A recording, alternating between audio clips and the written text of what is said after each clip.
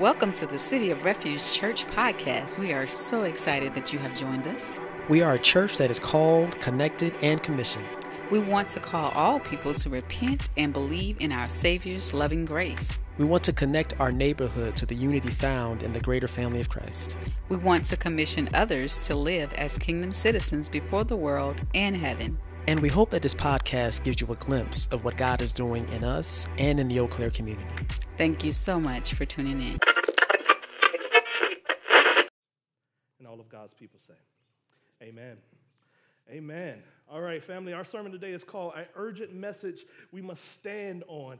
Listen, it's a lot of passage to get through, so I'm not going to be up here long. I'm just going to tell you right now, I ain't even got much of an intro. We're going to jump straight into it. Today in chapter 15, we're in the climax of the book.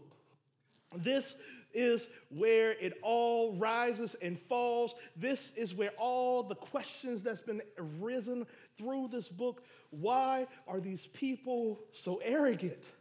Why are these people so drawn away? Why are these people only fighting for their own rights? And Paul in this chapter says the reason why is because they probably don't believe what they say they believe. Paul was arguing that the reason they lived the way they were living, with their bickering, trying to puff themselves up, living promiscuous lives, and fighting for their rights at the expense of others, is because they really didn't believe what they said they believed. And all throughout this text, he is going to make the argument that the resurrection should change everything about us. If you don't hear nothing from this text because of how much text we will cover, I want you to know we must live, stand, and believe in the reality of the resurrection because it will not be in vain. At the end of the day, this is all we have. This is our final hope that death has been done away with, and it should change everything about us. And Paul is preaching with such urgency. This is why I was like, all I could do was just bring the urgency of this text. So diving in, verse 1 through 2, he says, I want to make clear to you, brothers and sisters, the gospel I preached to you, which you received, on which you have taken your stand, by which you are being saved, if you hold to the message I preached to you, unless you believe in vain. Paul starts off his argument and says, the resurrection must be received, believed, and held on to at all costs. He's arguing this fact that I'm just bringing to you the best thing I got. This is all I got. I love how he puts it in the NASB, how they translate it in NASB. They says, I want to make known to you, brothers and sisters, the gospel which I preached, which you received, which you stand, which you're being saved by, if you just hold firmly to this word at the end of the day. This is it. Unless you don't believe this is it. Unless you don't believe this is as good as it gets, believing in his resurrection. The Church of Corinth didn't believe this at that time. Now here's the interesting thing. They believed in the immortality of the soul. That was without question for most pagans. They believed there was a soul that would live on, but they kind of had this idea that the soul just kind of goes on to live as a ghost. But that's it. They have no hope. It's just a ghost wandering around, suffering the rest of creation, the rest of eternity, with no hope. Bruce Winters, writing his commentary on the resurrection, he says, the resurrection of the body was absurd to them, to most pagans. And some Christians appear to have seen eternal life in terms of immortality of the soul. They also appear to have endorsed the implications which pagans had drawn. What was these implications? Well, popular paganism argued that the senses surrounding the immortal soul were given by nature, but could not be enjoyed beyond the grave. So if they had money, eat, drink, and be merry, for tomorrow we die. What Bruce was writing is what these pagans believed is this is as good as it gets. In this life, you got to do all you can. If you want full satisfaction, you got to get it now. Drake used to say a word back in the day, YOLO. That's what they were kind of holding on to. This it. Yeah, we know there's this like spiritual afterlife, and we kind of go into the land of the dead, but that's it. we will not have any satisfaction beyond this life, beyond what we could do right now. And this is the problem is the Corinthian church had taken in this very belief system. This is why they said, well, if we want to know how to be great, we got to follow the greatest leaders. That's the first 4 chapters. If you want to know how to have the full pleasures, you should have sex with everything around. That's chapter 5 through 7. If you want to feel satisfied or feel superior, you should have it your way, like Burger King. That's chapter 8 and 9.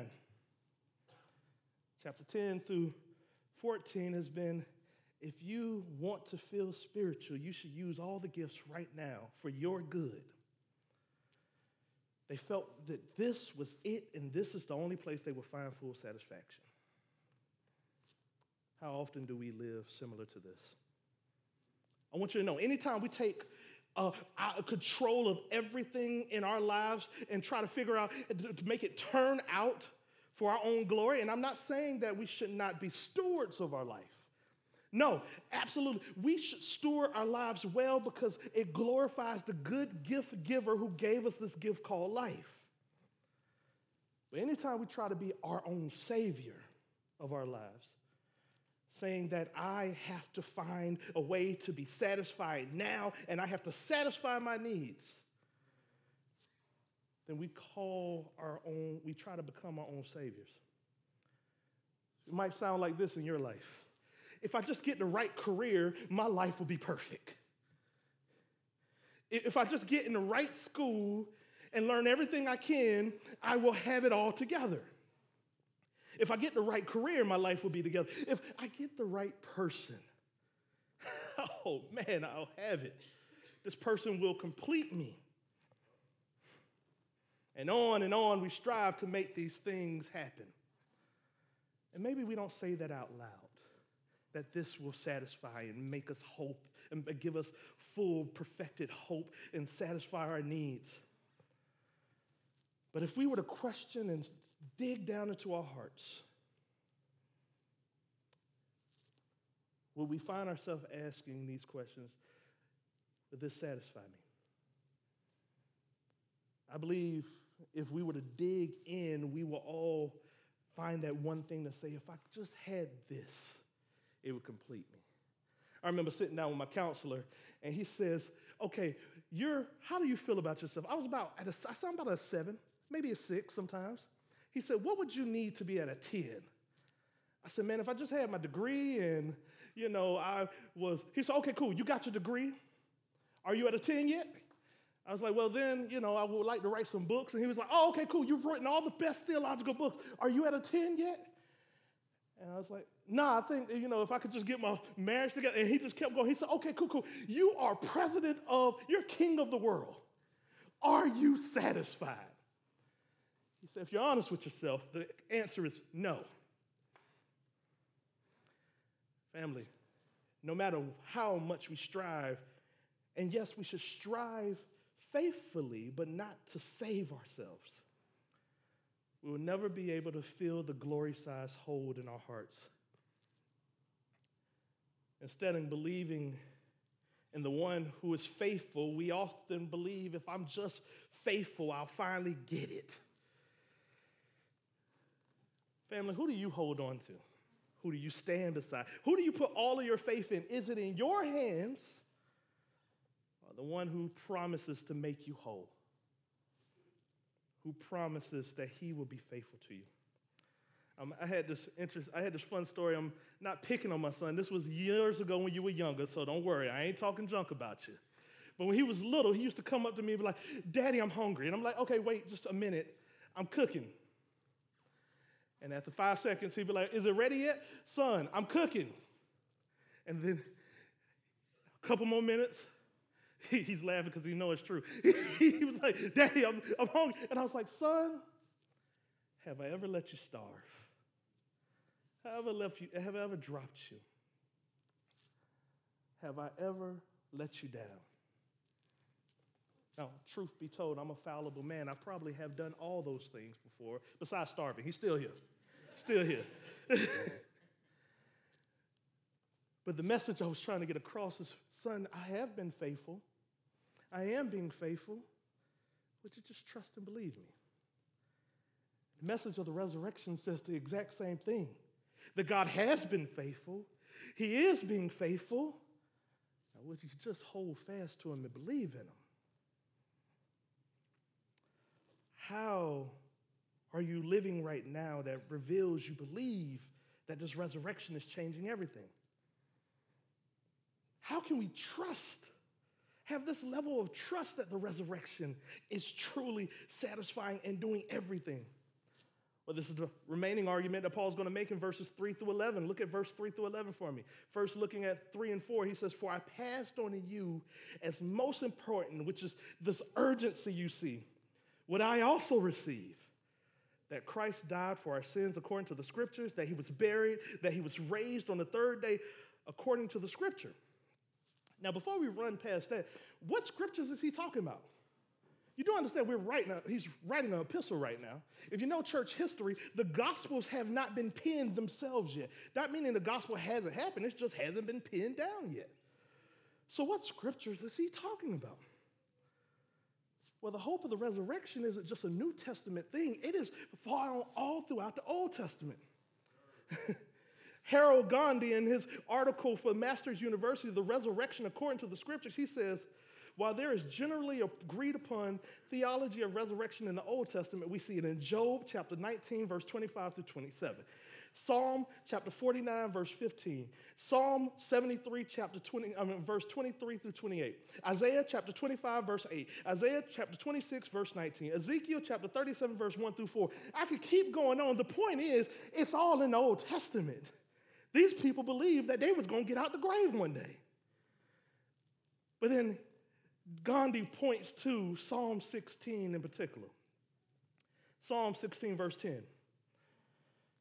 He says, David's prayer of trusting Yahweh climaxes with the confidence, "You will not abandon my soul to Sheol, or let your Holy One see corruption."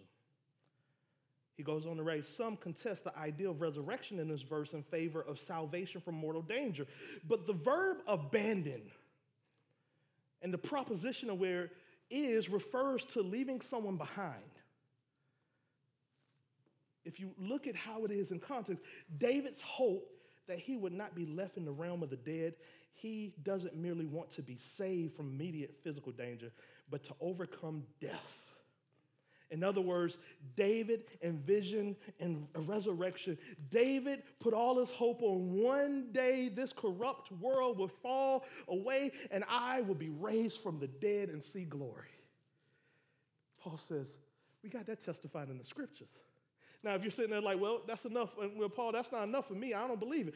Okay, then Paul goes on. He continues his argument. He says, then after the Scriptures, he appeared to Cephas, then the 12. Why is this so big? Because Cephas, Peter, was one of the disciples who walked with Jesus for the 3 years he was here before his death, burial, and resurrection.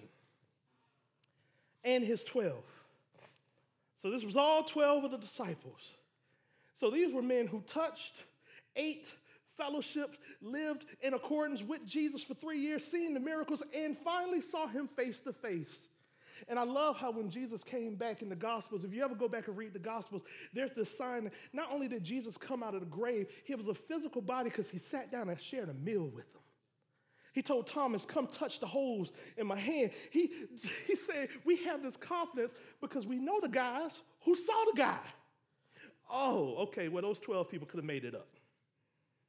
All right, well, if that ain't enough people for you, then he goes on. Then he appeared to over 500 brothers and sisters at one time. Most of them, they're still alive, but have fallen asleep. Family, if anybody ever contests the idea of the resurrection, it is one of the most undisputed things in history because we have so many people who attest he got up.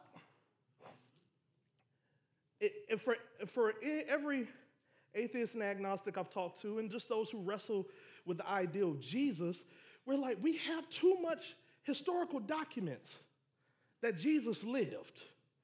We got historical documents outside of the Bible that he was crucified. And then Paul goes on to say, and we got 512 dudes right now. Now, some of them died, but 512 guys at that time, they could have went and talked to personally. Listen, if you had that much evidence in a murder case, I want to let you know that brother going to jail. Jesus got up. Then he appeared to James, his brother, then to all the apostles. And then Paul said, if that ain't enough for you, if that ain't enough, last as one born at the wrong time, he also appeared to me. Why is this such a big deal? Well, Paul's going to explain why it's such a big deal.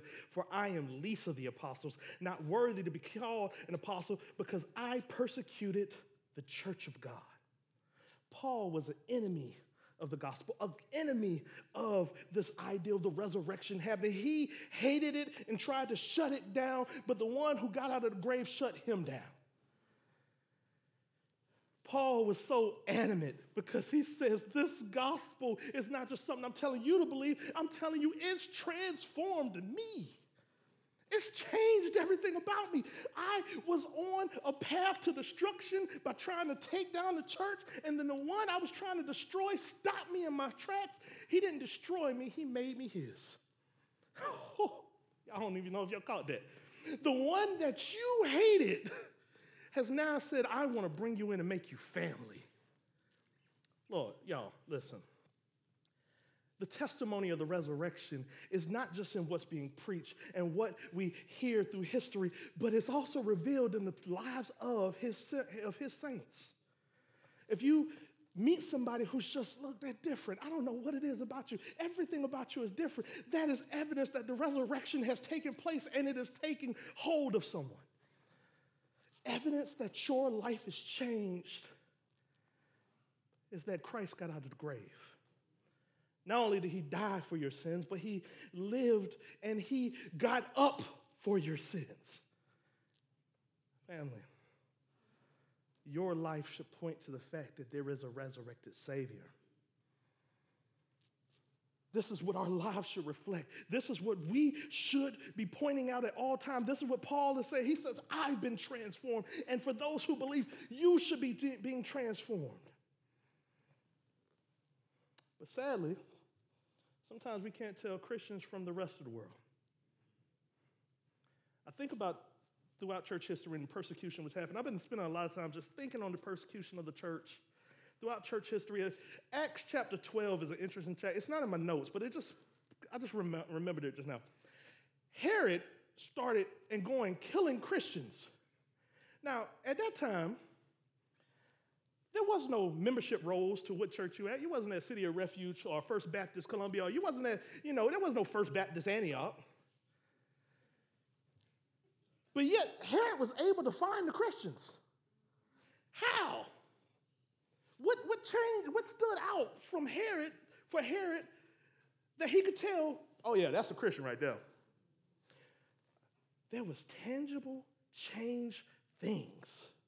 Their life, their discipline, the very fact they were willing to stand when they knew the odds were being stacked against them. They were willing to take in the sick. They were willing to serve one another. This testified they must believe something different. They must be one of them. If someone was to look at your life today, would they be able to tell you're one of them? That you are of the fold? And if not, in what ways is your life not reflecting you believe in the resurrection? Family, our life should always hold to this reality that we believe in a risen Savior. But here's the problem. Sometimes our life do not hold to we believe in this. And Paul says, if you doubt the resurrection, or you don't believe in the resurrection, or you don't live as though there's a resurrection, with no resurrection, there's no hope. Look at verses 12 through 19 for me. It says, now if Christ was proclaimed as raised from the dead, how can some of you say there is no resurrection of the dead? If there is no resurrection of the dead, then not even Christ has been raised. And if Christ has not been raised, then our proclamation is in vain, and so is your faith. Paul was like, how can we live and say we don't really believe the thing we say we believe? That means Christ ain't get up. We're hopeless. There's nothing we can do. And everything that is being said about him means nothing. Paul's suffering meant nothing. The church being persecuted for over 2,000 years meant nothing if there's no resurrection. And not only is the proclamation in vain, he goes on in verse 16. Moreover, we have been found to be false witnesses about God, because we have testified wrongly about God that he raised up Christ, whom he did not raise up, if in fact the dead are not raised. What he's saying is, that means God isn't really good. God really doesn't save. God really doesn't give us no hope. If there's no resurrection, ultimately there's no hope. Now, some of you might say that. I said, of course I believe in the resurrection, but how often do we live as though there's no hope? How often we live as though there's no resurrection when the weight of the world feels as it's stacking up on our shoulders? Do we shrink back to the ground? Or do we feel like the ground is going to collapse, that we're going to die? When our sins come rearing their heads, when our shame shows up, when that person we don't like walks in the room and something inside of us makes us feel as that all hope is lost, how often do we feel hopeless? Family, sadly, sometimes we live as though there's no resurrection. And I don't want to say this to shame you. No, if you're here today and you feel hopeless today, you feel as though you've been wrestling and you're all alone, that no one is there, this is literally why we get together. So we can continue to boast each other on and say that is foolish to think there's no hope. For we have a Savior who will give us hope. We have a Savior who has defeated death. We have a Savior who gives us everything and will make us whole. If you are here today, let me tell you, there is hope. The reason there is hope is because there is a resurrection. Are you encouraging your brothers and sisters daily to look to the resurrected Savior? Are you steering each other on to trust in the perfect work of Christ? How can you do better at this? How can we come together in our men's fellowship and steer each other on, in our women's fellowship to steer each other on, in our Bible studies to steer each other on and say there is hope? Don't live as though there is none. Now, how can we know there's hope? Paul goes in on verses 20 to 28. The resurrection deals first with our first issue, sin. It deals with our biggest issue, sin. Verse 20 through 28 says, "But as it is, Christ has been raised from the dead, the first fruit of those who have fallen asleep. For since death came through a man, the resurrection of the dead also comes through a man. For just as in Adam all die, in Christ all is made alive." What he is pointing to is we know there's the reality of sin. We know that Adam and Eve fell in the very beginning of creation. Our forefathers, they rebelled against this holy God who we were meant to have a relationship with, and that severed our relationship. And because of that, we have continued to walk in patterns and likeness after our forefathers. Death has come because the first Adam sinned.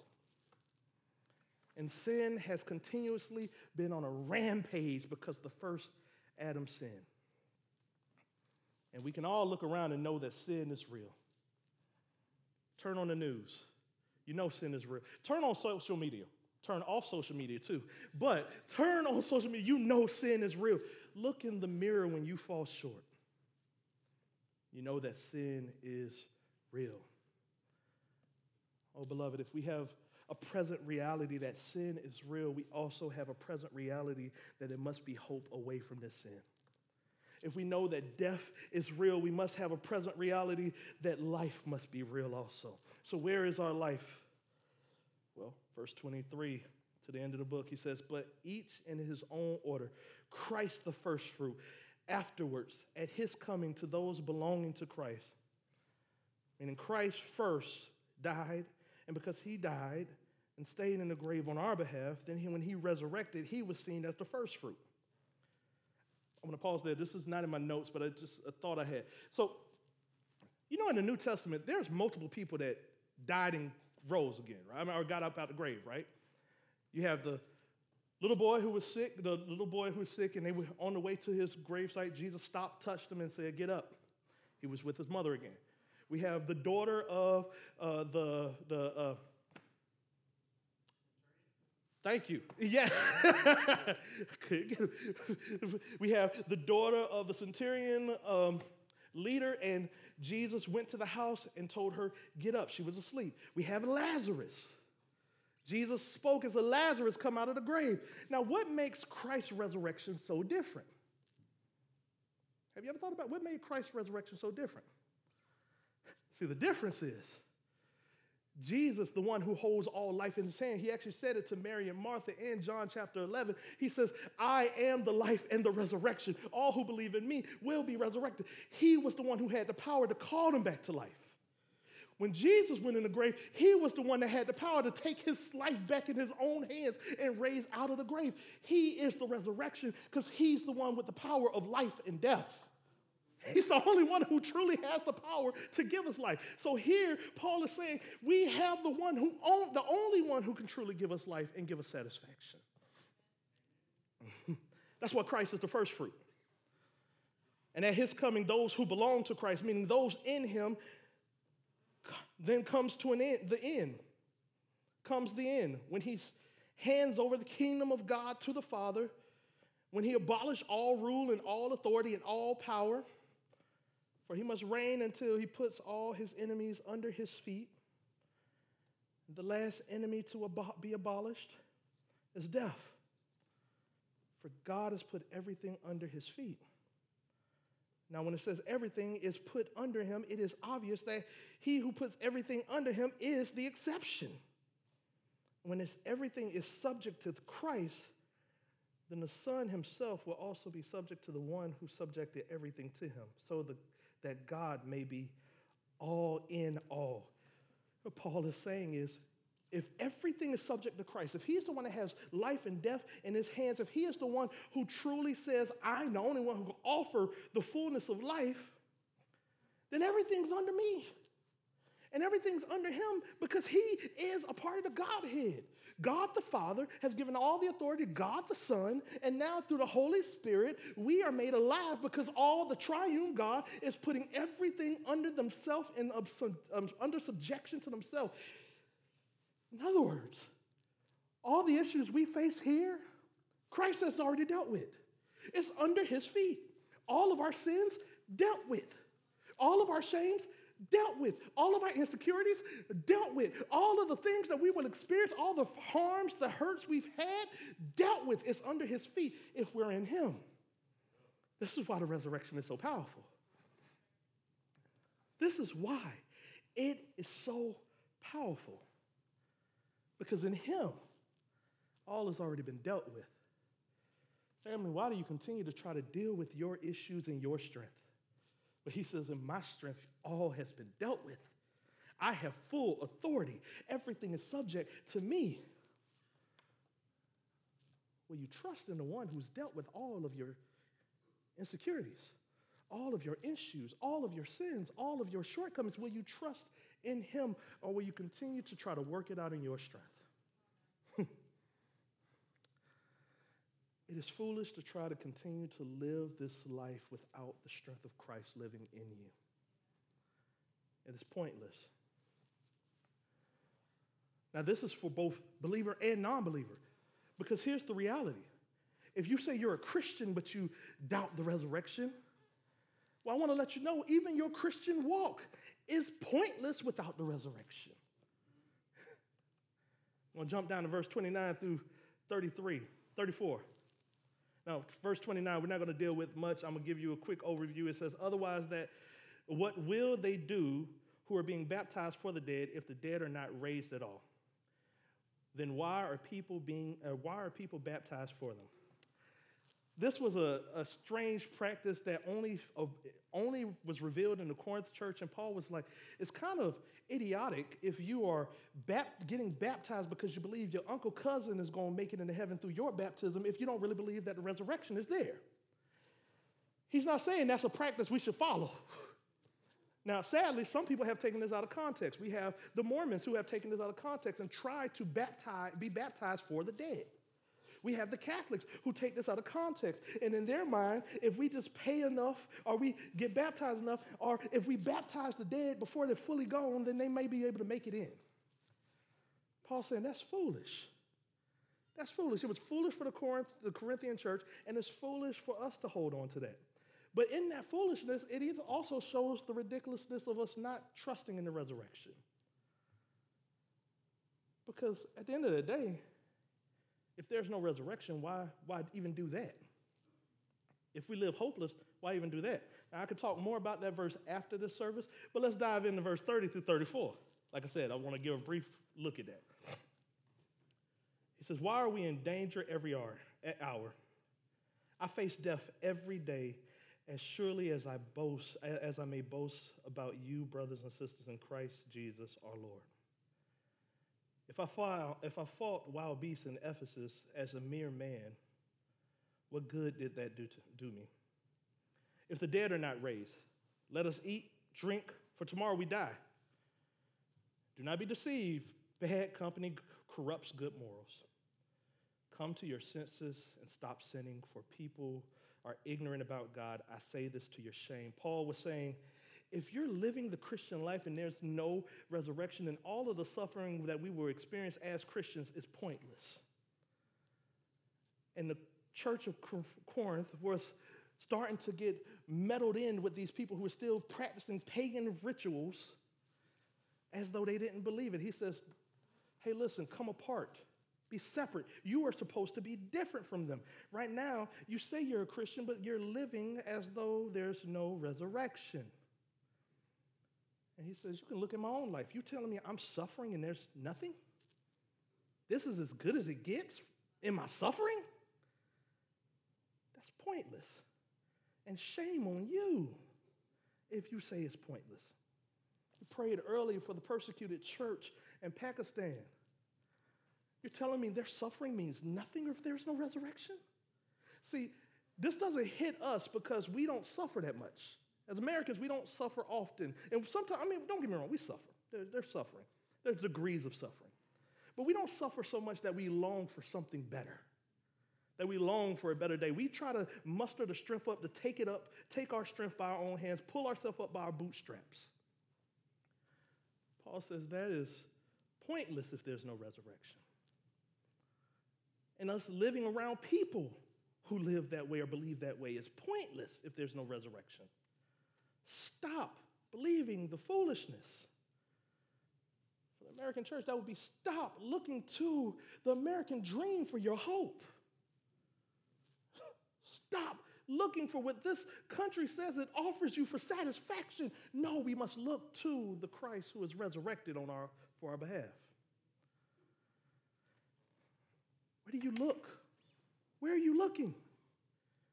What are you trusting in? Is it in the resurrection? See, here's the thing. I'm going to jump down to verse 40 through 45. If there is a resurrection, the church of Corinth was asking, well, what is it going to look like? How's the body going to look? Paul doesn't go into much detail here. He says, look, you know what it looks like to live in Adam. You die because of sin. But in verse 40 through 45, he says, if that's what it looks like to be in Adam, what would it look like to be from somebody who came from glory? You know what it looks like to come from somebody who came from dirt and goes back to dirt. So what does it look like to go to the one who goes back to glory? There are heavenly bodies and earthly bodies, but the splendor of the heavenly body is different from that of the earthly ones. There is a splendor of the sun, another of the moon, and another of the stars. In fact, one star differs from another star in splendor. So it is when the resurrection of the dead, sown in corruption, raised in incorruption, sown in dishonor, raised in glory, sown in weakness, raised in power, sown a natural body, raised a spiritual body. If there is a natural body, there is a spiritual body. So it is written, the first Adam became a living being, and the last Adam became a life-giving spirit. However, the spiritual is not first, but the natural, then the spiritual. What he's saying here is we will have physical bodies. What would it be like? I don't know. It's just going to be glorious. And this is what I can tell you. All the aches that I feel in my hips and in my knees, I ain't going to have them no more. All those times I wake up with colds and infirmities, I ain't going to have them no more. It's going to be a glorious physical body. And everything you suffer in this world, you won't have that anymore because you will be glorious. Do you believe one day that you will taste and see and experience glory for yourself? This is why we put all of our hope in the resurrection. This is why we trust that Christ really did rise. But putting all of our hope in this resurrection doesn't mean we put all of our efforts into getting to the resurrection. No. The glorious resurrection that we put our hope in has already been obtained and has been done on our behalf. Verses 50 through 58, and I'm coming to a close. He says, what I am saying, brothers and sisters, is this. Flesh and blood cannot inherit the kingdom of God, meaning your works, your efforts cannot inherit the kingdom of God, nor can corruption inherit incorruption. Listen, I'm telling you a mystery. We will not all fall asleep, but we will all be changed. In a moment, in the twinkling of an eye, at the last trumpet, for the trumpet will sound, and the dead will rise incorruptible, and we will be changed. For this corruptible body must be clothed with incorruptibility. This mortal body must be clothed with immortality. When this corruptible body is clothed with incorruptibility, and this mortal body is clothed with immortality, then the saying that is written will take place. Death has been swallowed up in victory. Y'all ain't get excited enough for me. When this body, there's a song, I love this song. It says, there's a leak in this old building, yeah, and my soul has got to move. My soul has got to move. My soul has got to move. There's a leak in this old building, yeah, and my soul has got to move. I'm talking a building not made by man's hands. We will experience victory because our body will be made by a holy hands and not by man's. This temple, with all the leaks and breaks and cracks in it, will be done away with, and we will see a full, glorified body. Death has been defeated. Oh, death, where's your sting? Where's your victory? The sting of death is sin, and the power of sin is the law, but thanks be to God who gives the victory through our Lord Jesus Christ. What does that mean for the believer? I've said it before, and I'll say it again. This is as bad as it gets for those who believe. The sufferings you face now, this is as bad as it gets for those who believe. Those you lose through death, this is as bad as it gets for those who believe. Those who experience sickness, this is as bad as it gets for those who believe. Those who feel as though the world is crushing them, let me tell you, he will raise you up. He will give you strength. And we have this hope because the first fruit, the Christ, has already been risen. He came, he lived perfectly in ways that we could not live. He died what we deserve, the death we deserve. Was put in a grave that our bodies should have been laid in, yet he didn't stay in the grave, but our sins and shames that put him there did.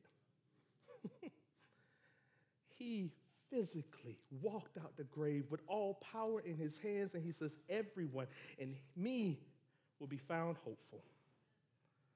This is an urgent message because this is the hope we stand on. Jesus Christ's work on our behalf, he is the embodiment and the fulfillment of the resurrection of the saints. And he is coming back with all power in his hands at that trumpet sound to bring us and change us and give us glorified bodies. And we will see him forevermore.